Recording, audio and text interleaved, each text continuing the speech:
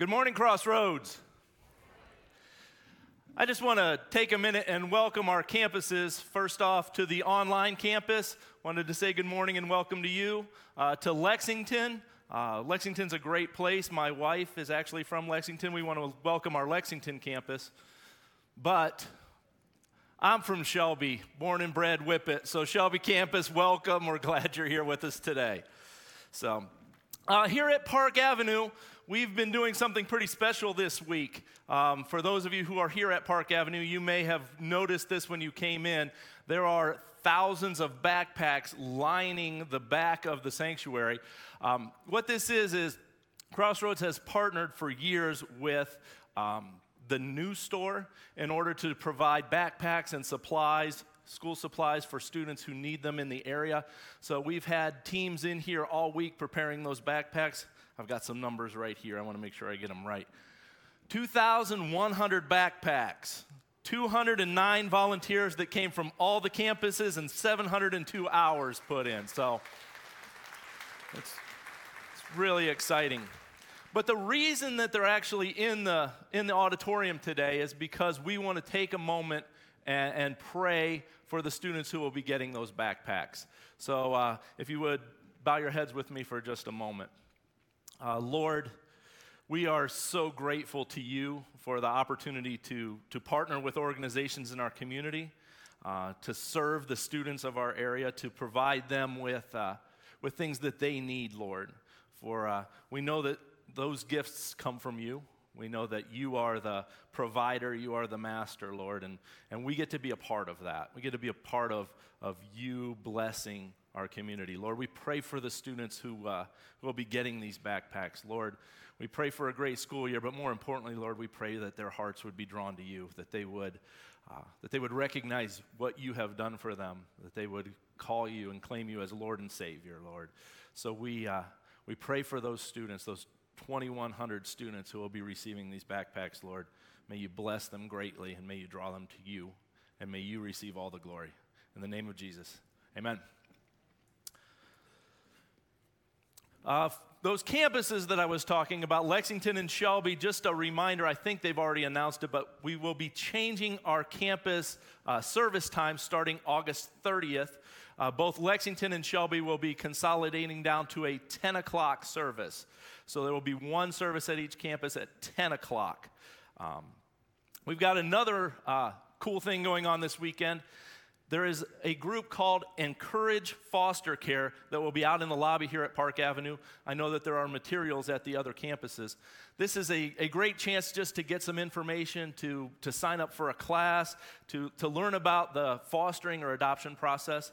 I have a lot of friends who have gone through either fostering or adoption, and it is a challenge, but it is such a blessing. It is and there's such need in our community. So if you are at all interested in that, or if you even just a little bit, please stop out at the table, gather some information, and maybe they can help you at least process through that.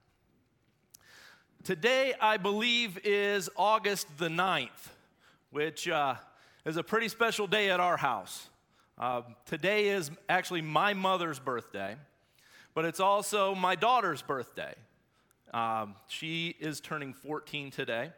And the reason I bring this up is last year on August the 9th, I had the opportunity to baptize her at the outdoor service here at Park Avenue. So just as a reminder of that, okay, thank you.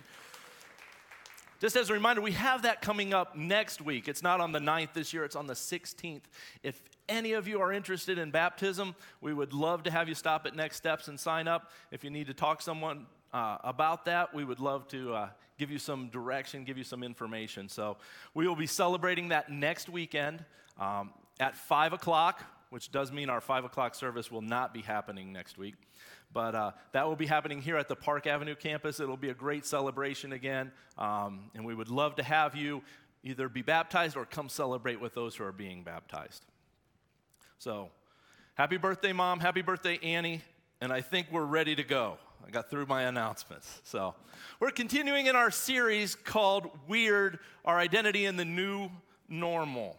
And we've been in Ephesians. We're going to begin in Ephesians chapter 5. That's page 978. Ephesians chapter 5, page 978. And while you turn there, I want to share a story. I've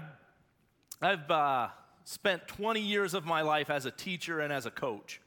And I coached multiple sports. I coached basketball. I coached a little bit of football, a little bit of baseball, and softball. And I just wanted to share with you one of the experiences I had as a coach. I had been coaching for 6 or 7 years, so I had some experience, and I began to understand the rhythms and things of coaching. And there's always one important date in a softball season that you want to be careful of as a coach, and that's prom weekend. Ironically, the OHSAA tournament usually falls on prom weekend.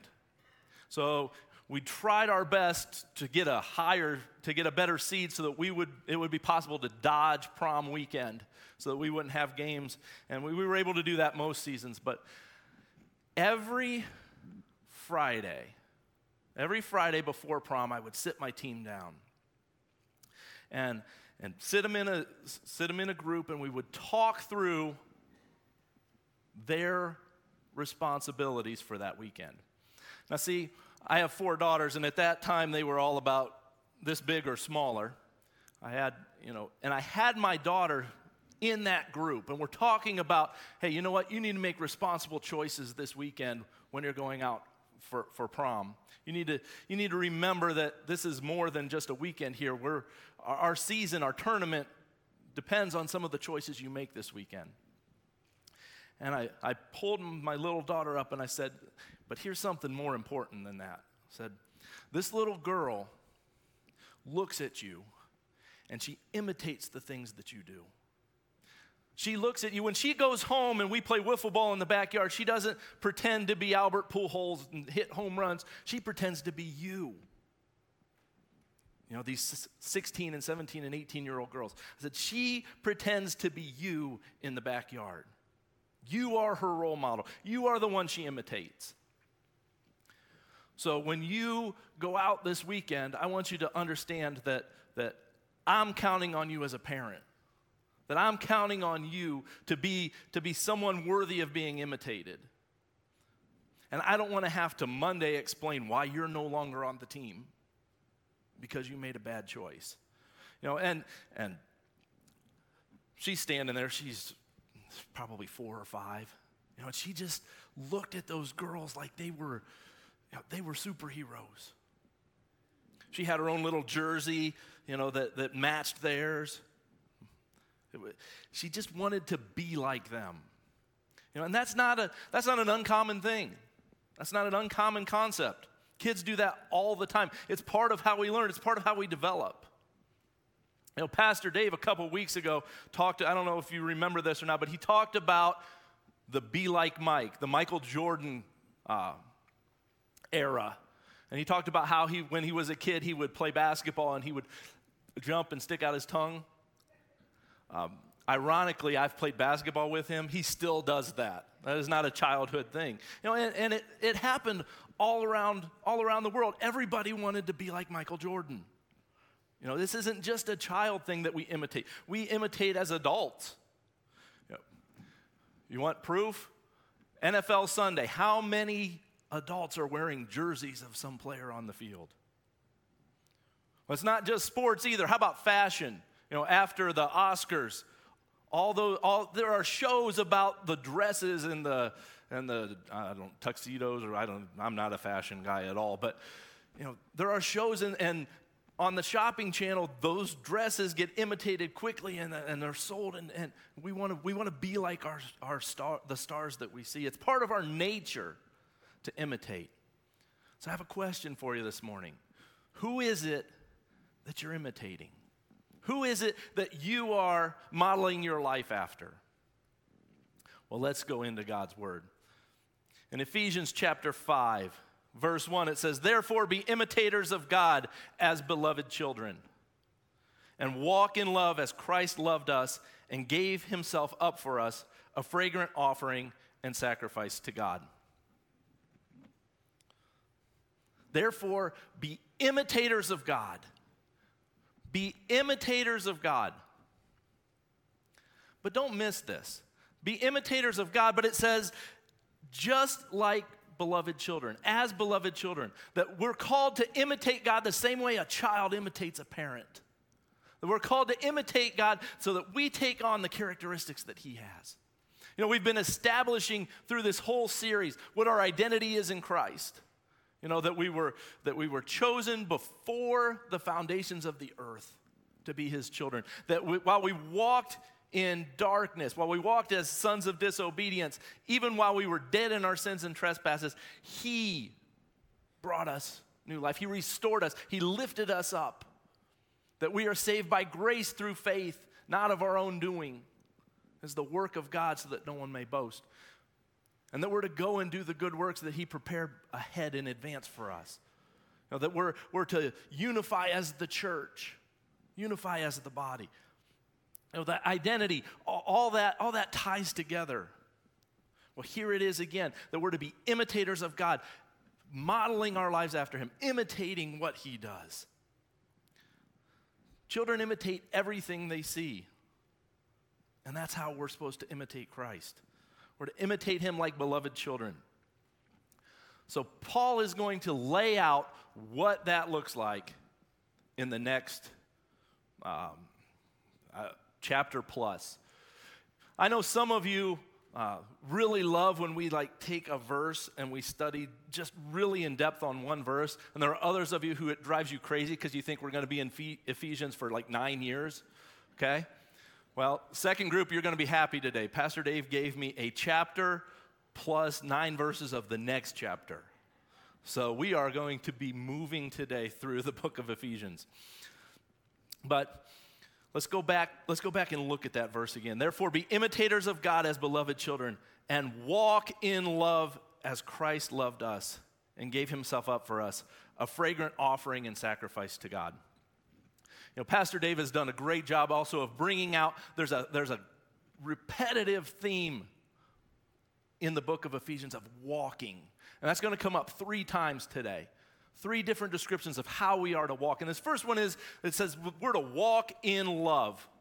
That we are to walk in love. And that sounds really nice and really, pleasant and not as challenging probably as it really is, because look at the rest of that. Walk in love as Christ loved us and gave Himself up for us. A fragrant offering and sacrifice to God. He gave Himself up for us. A sacrificial love. Not a love that's selfish, not a love that's driven by what we want. Love that is sacrificial. And He gave Himself up for us. Men in this room, I want you to remember those words. Okay? He gave Himself up for us. Because we're going to touch on those a little later in the message today. Remember that phrase. He gave Himself up for us. But you see, Paul's really clear here. He's spelling out that love is not about us. It's not about ourselves. It's about offering. It's about sacrifice. It's about giving up what you want. It's about being obedient to God. You know, I think of Christ when He was in the garden. The night before He died, He's praying in the garden. And He says, Father, if You can take this away, please take it away. He knew what was coming the next day. He knew the pain and the agony and the sacrifice that He was going to have to go through, both physically, mentally, spiritually, emotionally. He knew what was coming, and He said, if You can take this away, please take it away. But not what I want, not my will, but Yours be done. You know, that's the attitude that Paul is displaying here. That's the attitude that Paul is describing. It's following God's will rather than our own. If God says one thing and we want another, it's going the way that He directs us. Love that is obedient to God. You know, in a few verses, we're going to read about trying to discern the will of God, trying to follow what He wants for us. Paul goes on to describe walking in love, what it looks like and what it should not look like. Let's pick it up in verse 3. But sexual immorality and all impurity and covetousness must not even be named among you, as is proper among saints. Let there be no filthiness, nor foolish talk, nor crude joking, which are out of place. But instead, let there be thanksgiving. For you may be sure of this, that everyone who is sexually immoral or impure, or who is covetous, that is, an idolater, has no inheritance in the kingdom of Christ and God. Let no one deceive you with empty words, for because of these things, the wrath of God comes upon the sons of disobedience. I'm going to pause there for just a second. The sons of disobedience, that's a phrase that Paul used back in chapter 2 to describe us before Christ got a hold of us, before he changed our lives, before he changed the direction of where we were. He called us sons of disobedience. We used to walk in those ways. But it's changed because we follow Christ. It's that same words, it's the same imagery again. The sons of disobedience. Okay, let's pick it up again. Therefore, do not become partners with them. For at one time you were darkness, but now you are light in the Lord. It doesn't say you were in darkness, it says you were darkness. We were all evil. There was no one who was righteous. We all chose the wrong path, but God still chose to redeem us. You were darkness, but now you are light in the Lord. Because of what Christ has done, you have changed from darkness to light.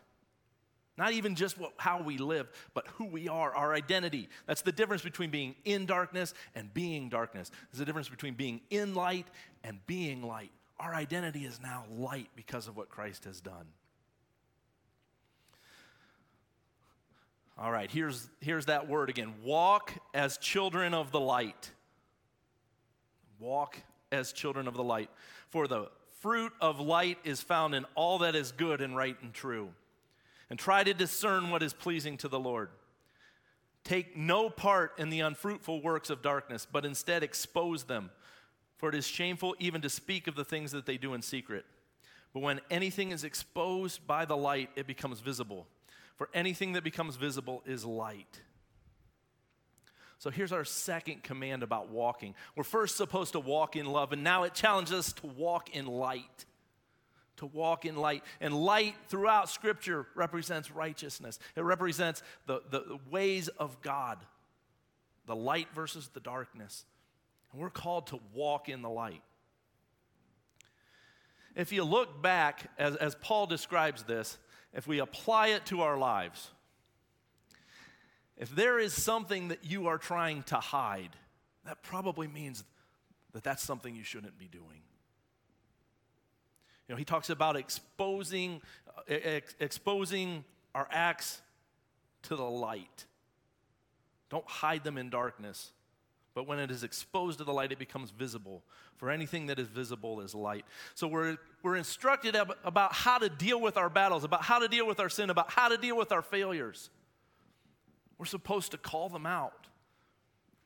That you need to have someone that you can count on, that you're accountable to, someone that you can share your struggles with and be open and honest so that we're not hiding that, but we're bringing it out into someone who's praying for you, someone who's encouraging you, someone who's giving you a rough time when you need a rough time, someone who's providing discipline. There are times when you need a pat on the back, and there are times when you need a kick in the butt. And you need somebody in your life who can do both of those things at the right times. Find someone to hold you accountable. Get it out in the light. Look at the promise in verse 14. At the end there it says, "But when anything is exposed by the light, it becomes visible. For anything that becomes visible is light." Don't miss this because this is really cool. What happens is what was darkness becomes light. You're like, well, how can that be? Because what has happened is that darkness, God has taken and he has redeemed it. He will take the faults of our life. He will take the sins of our life, and he will have victory over those. That our struggles will become his victories. That our failures will become his victories. That he will receive praise even for the things that we've messed up. That's what that verse means. That's what that promise is. Our darkest secret sins, when exposed to the light of Christ, become his victory and become light.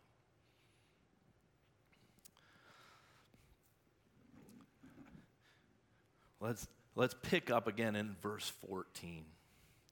Therefore it says, "Awake, O sleeper, and arise from the dead, and Christ will shine on you." I love this verse. It's like, hey, wake up, wake up. In the middle of this passage about how to live, he's like, hey, Ephesians, wake up. Pay attention to what's going on here. I'm reminded of when I was in high school, I got an opportunity to go to a basketball camp. It was by invitation only, so you had to have some coaches nominate you, and there were qualifications. I got to go out to this big national camp out in Pittsburgh, in the Pittsburgh area. And it was, you know how, I don't know if you've ever heard this before, but there's always another level. When you think you're really good, there's always somebody better. Well, I learned that week. We went out the first day, and they lined everybody up, and they just sectioned us off in 5 and made us teams and threw us out there. It was kind of a tryout. And the guy I was standing beside, the following year was playing in the national championship on TV. Let's just say I had trouble even getting off a shot. Everything got blocked. It was quite a week. But I remember this vividly. We get there, we do our tryout, you go back to your dorms, it's the first night, and they say, you need to be at breakfast at 6 a.m. I'm like, that's not happening. That's not happening. I've been playing basketball all day. I'm skipping breakfast. No. At 5:45, the door to my room opens. I didn't know I was sleeping. This guy walks in my room. He's about 6'7", 260. And he takes this whistle, and he just blows this whistle as loud as possible. They walked into every room, and this was the wake-up call. Got every player went to breakfast. Every player. We had morning calisthenics and breakfast, and nobody missed, not one person. But you see, that's kind of the image that Paul's given here. He's like, wake up to what's going on here. Don't let that sin exist. Don't let that sin rise up, but walk in the light. Wake up to what's going on. This is big. This is huge. Awake, O sleeper. Wake up. Wake up. I should have gotten some big giant guy to come in here and blow a whistle. Get everybody's attention. Look at those words. Awake, arise from the dead. Arise from the dead. Awake. And look at what's surrounding that passage. What did we talk about before? We were talking about how we deal with sin. And that's what surrounds it on the back end too. So right in the middle, Paul's giving us a giant wake-up call. Wake up. All right, we'll pick it up in verse 15. It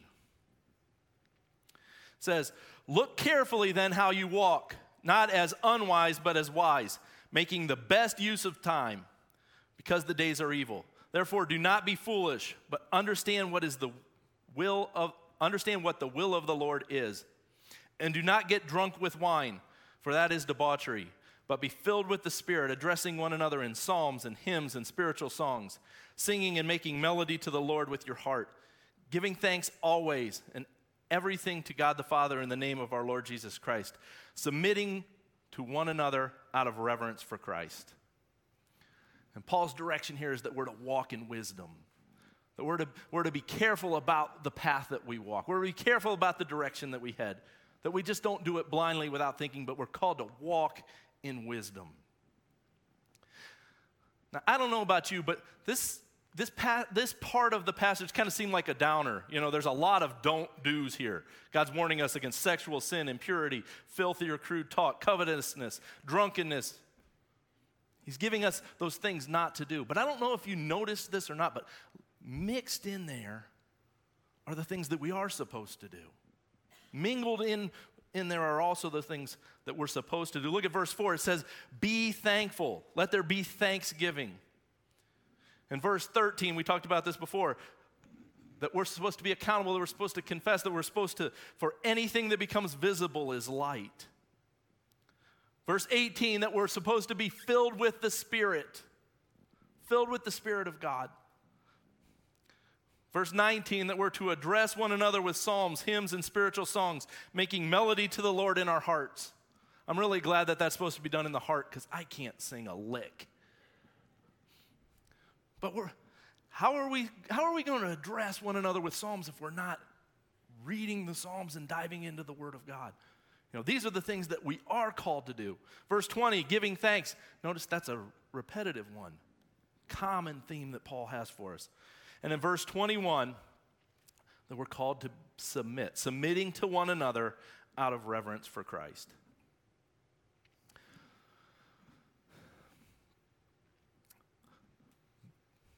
Submitting. That is a charged word. That's a charged word in our culture. And we're about to get into one of the passages that a lot of people really do battle over. To give you a little bit of background, this Wednesday will be my 20th wedding anniversary to my wife, Angie. We'll be 20 years. And I tell you that because I wish at our wedding I had chosen this passage. I do. I wish I had chosen this passage to spell out what our marriage should look like. We did the 1 Corinthians thing, which is all great. It describes love, and that's really cool. It's a great passage. I don't mean to downplay that. But here Paul really lays out what a marriage is supposed to look like and why. Those same softball girls that I sat in a huddle and talked about prom with, I also had a time where I sat down with them and talked about marriage. I said, you know what? When you go out and you're in college or after you got a job or whatever your next steps are in life, when you get to the point when you are deciding about a spouse, when you're doing a serious dating relationship, I said, don't look for somebody who will give you a 50-50 relationship. You don't want a 50-50 relationship. I said, give and take isn't supposed to be 50-50. I said, don't look for somebody who you're willing to give 60% and take 40. I said, don't look for somebody you're supposed to give 70% and take 30. Don't look for somebody you're supposed to give 80% and take 20. Speed it up a little bit. I settled on 95. When you're willing to give 95% of the time and take 5%, I said, that's probably a pretty good balance. I said, you need to find a man that you're willing to give 95% of the time. And they looked at me like I was from the 1600s. I said, but on the other side, what you need to do is you need to find a man who is also not looking for 50-50, who is willing to give to you 95% of the time. I didn't do 100 and 0 because I didn't want anybody to be a doormat and just get walked on. But the idea is that in a relationship, if both of you are surrendering your desire for the other person, that's what this is supposed to look like. That's what marriage is supposed to be. Let's look at verse 22. It says, wives, submit to your own husbands as to the Lord. Yeah, I saw it. Husband, I saw the elbow. I saw it. If you're elbowing your wife, you're in big trouble with what's coming later, guys. Wives, submit to your own husbands as to the Lord, for the husband is the head of the wife, even as Christ is the head of the church, his body, and himself its Savior. Now, as the church submits to Christ, so also wives should submit in everything to their husbands. You see, the role of the wife is to imitate the church. This is the picture that Paul gives us. The wife has the role of imitating the church. It's a pretty good thing to imitate. As the church submits to Christ, so also wives should submit in everything to their husbands. Now, I know that stings a little bit, okay? But it doesn't stop at that passage. Remember the 95 and 5? At first, that didn't sound so good either until you heard the other side. It's the same thing here. Wives, you're called to submit to your husbands as the church submits to Christ. That's part of the picture.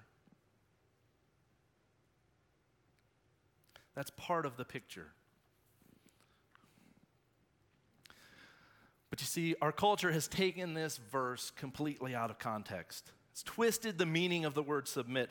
Husbands take this and they might use it the wrong way, because if you pull one verse out, you can change the meaning greatly. You see, Paul was painting a picture, and if you stop here, you don't see the picture.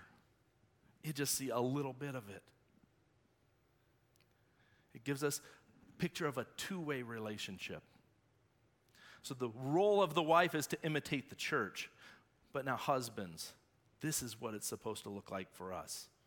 Verse 25. It says, husbands, love your wives as Christ loved the church and gave himself up for her, that he might sanctify her, having cleansed her by the washing of water with the word, so that he might present the church to himself in splendor, without spot or wrinkle or any such thing, that she may be holy and without blemish. Men, do you remember? I told you to remember a phrase. I told you to remember a phrase from back at the beginning, back in verse 1, 2. Verse 2. When it talked about Christ, it talked about how Christ gave himself up for us. That's the picture of what we are called to do as husbands. Remember that elbow you gave her? You've got the tougher job. She's supposed to imitate the church. You're supposed to love her the way that Christ did, laying his life down for her. He gave up everything for us. He left paradise, came down to earth. You know, to go from being God to man, how humiliating. He lived on this earth, walked, talked, went to a horrible death, rose again. He gave himself up for us. That's the picture. That's your side. Don't ever pull that submission line out without balancing it out, that you are to give yourself up for your wife. It's a balance of the two.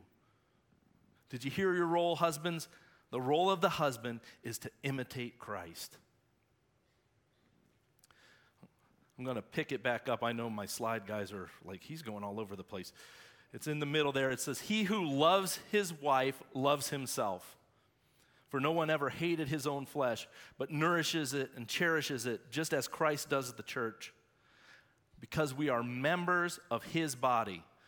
Therefore, a man shall leave his father and mother and hold fast to his wife, and the two shall become one flesh. That is a common scripture reference. It's all throughout Scripture. Actually, those words were quoted by Jesus. This mystery is profound, and I am saying that it refers to Christ and the church. Paul's saying, the picture I'm painting is how the church submits to Christ and how Christ loves the church and gave himself up for her. He says, that's what I'm painting the picture of, but your marriage is supposed to imitate that. Look at the last part of that section. It says, however, let each one of you love his wife as himself, and let the wife see that she respects her husband. That we are called to live out in our marriages what the church's role is and what Christ's role is. Husbands, your role, the role of a husband is to imitate Christ. What that means is, what did Christ do? Remember those words. He gave himself up for us. So husbands, if you love your wife the way that Christ loved the church, you give yourself up for her. That's what marriage is. Marriage is supposed to be a picture of the greatest relationship ever between Jesus and the church. Husbands, we have a tough job. Wives, you have a tough job. You got to put up with us. Are we up to the challenge? Do we love our spouse the way that we're supposed to? Are we imitating the way that we're supposed to? Husbands, or wives, are you submitting to your husbands? Husbands, are you giving yourself up for your wife? If not, I'm going to go back to what Paul said earlier. Wake up, it's time. It's not too late. You can start this today. Well, you don't understand, our relationship is a mess. Okay. If we follow this picture, this is a path to healing. All right, we've talked about wives, we've talked about husbands, children. For those of you who are at a different campus, my children are right there. Children, Paul now wants to talk to you for a moment. Children, obey your parents in the Lord, for this is right. Honor your father and mother. Honor your father and mother. This is the first commandment with a promise, that it may go well with you and that you may live long in the land. Fathers, do not provoke your children to anger, but bring them up in the discipline and instruction of the Lord. The role of a child is to obey your parents. The role of a child is to obey your parents. Now, this command comes with a promise, that it may go well with you and that you may live long in the land. I want you to think about this. Scripture says if you obey your parents, it may go well for you and you may live long in the land. What if you don't obey your parents? It may not go well for you and you may not live long in the land. I know there are a few of you who know the rules of logic and I just broke some of them. Bottom line, we're commanded to obey our parents. We need to obey them. We need to follow their instruction. Parents, what is your role? Do you see it in there? There's two words that stick out. The role of the parent is to discipline and teach. And those two are tied together. Those two are linked together. Discipline and teaching are very, very connected. See, I've made a lot of mistakes as a father. There are a lot of things, if I had to do, I would do differently. I've learned a lot. Some of it through experience, some of it through advice, some of it through books. You know, there are a lot of things. I'm a lot different parent than I was when they were first born. However, I want to share one thing that I've learned. I want to share one thing with you specifically. And it goes with discipline and teaching. I've been very intentional about disciplining my children. That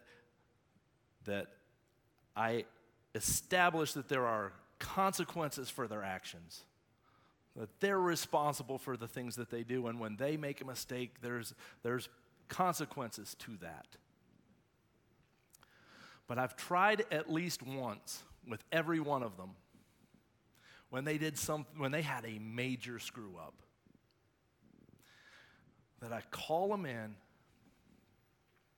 and I say, "Do you know what you did?" "Yeah."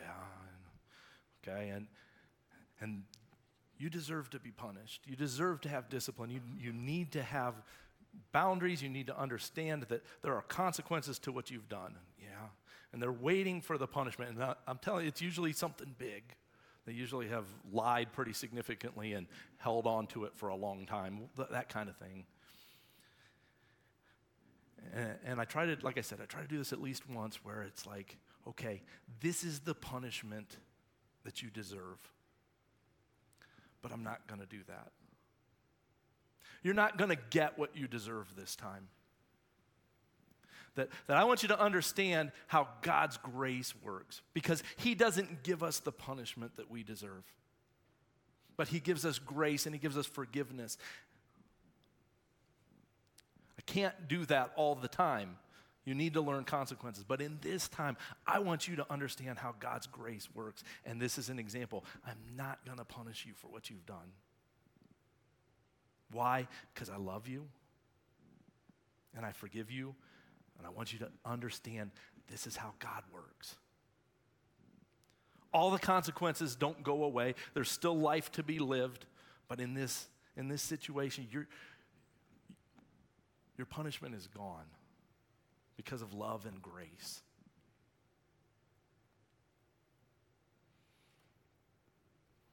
I think as parents, we need to really take opportunities to teach our young people, to teach our children about consequences, about discipline. Those things are important. I don't advise grace all the time. I know God is abundant in his grace. I don't recommend that as a parenting style. But I do advise you to drop that in there as an opportunity to show them how God works. I'm not God. So you mess up, you're still going to pay the price. There's consequences. But occasionally we want to display that grace and teach them about grace.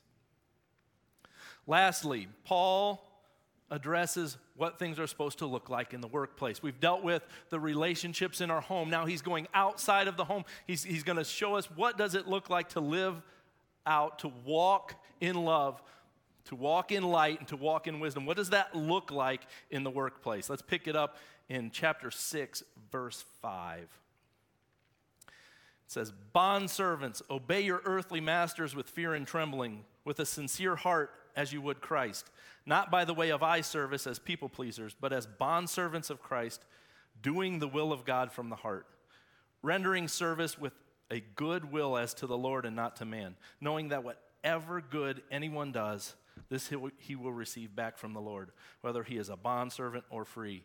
Masters, do the same to them and stop your threatening, knowing that he who is both their master and yours is in heaven, and there is no partiality with him." See, the role, I'm going to address this as roles for employees and roles for bosses. The role of an employee is to serve their boss. And you're like, Mike, that doesn't say that. Okay, we need to understand that this was written in first century culture. First century Middle Eastern culture. The way the workplace worked at that time was there were masters and there were servants. That's how it worked. Okay, and that's what Paul is writing about. This is not an endorsement of that culture. That's not what Paul's doing here. Paul is saying, hey, when you go to work, the person who's in charge of you, you are to serve well. You are to serve as if you are serving the Lord. You're to work as if you are working for the Lord. You're not trying to please him. You're trying to please the Lord, not a people pleaser. And here's the beauty of this. He says, bosses, guess what? Your job is the same, that you're to serve your employees. Do the same thing. Do the same thing. The role of a boss is to serve the employees. In the workplace, it doesn't matter what role you have, you're to be serving as if you're serving the Lord and not man. Is that how we look at work? Is that how we consider our jobs? Do we look at our jobs as opportunities to serve the Lord? We're called to do that even if we don't feel like it. Some of you probably work for some pretty tough bosses. My boss is awful. Oh, wait a minute. Sorry, Pastor Dave. All joking aside, for those of you who do struggle at work, I encourage you to consider yourself as a servant of Christ. Not an employee of a boss or a company, but we're called to work to serve the Lord. I know it's not easy. This is part of how we're called to walk. You see, we've been talking this whole series about our identity, and our identity is linked to the one we imitate. If we follow Jesus, we should walk like he walked, love like he loved, and give ourselves up like he gave himself up for us. Who is it that we're imitating? Who is it that you're modeling your life after? Who is it that you want to be like? Are you taking on the characteristics of Jesus? Paul's laid out how to do that. He's laid out those attitudes. It's not easy. You know, there was a huge movement years and years ago about what would Jesus do, all the wristbands. I think I don't think it should be a question. I think it should be a statement. Do what Jesus would do. That's how you're supposed to live your life. In your marriage, with your children, at work, it doesn't matter. In your personal life, in those things that people don't know, we're called to live like Jesus. Do what Jesus would do. Would you pray with me?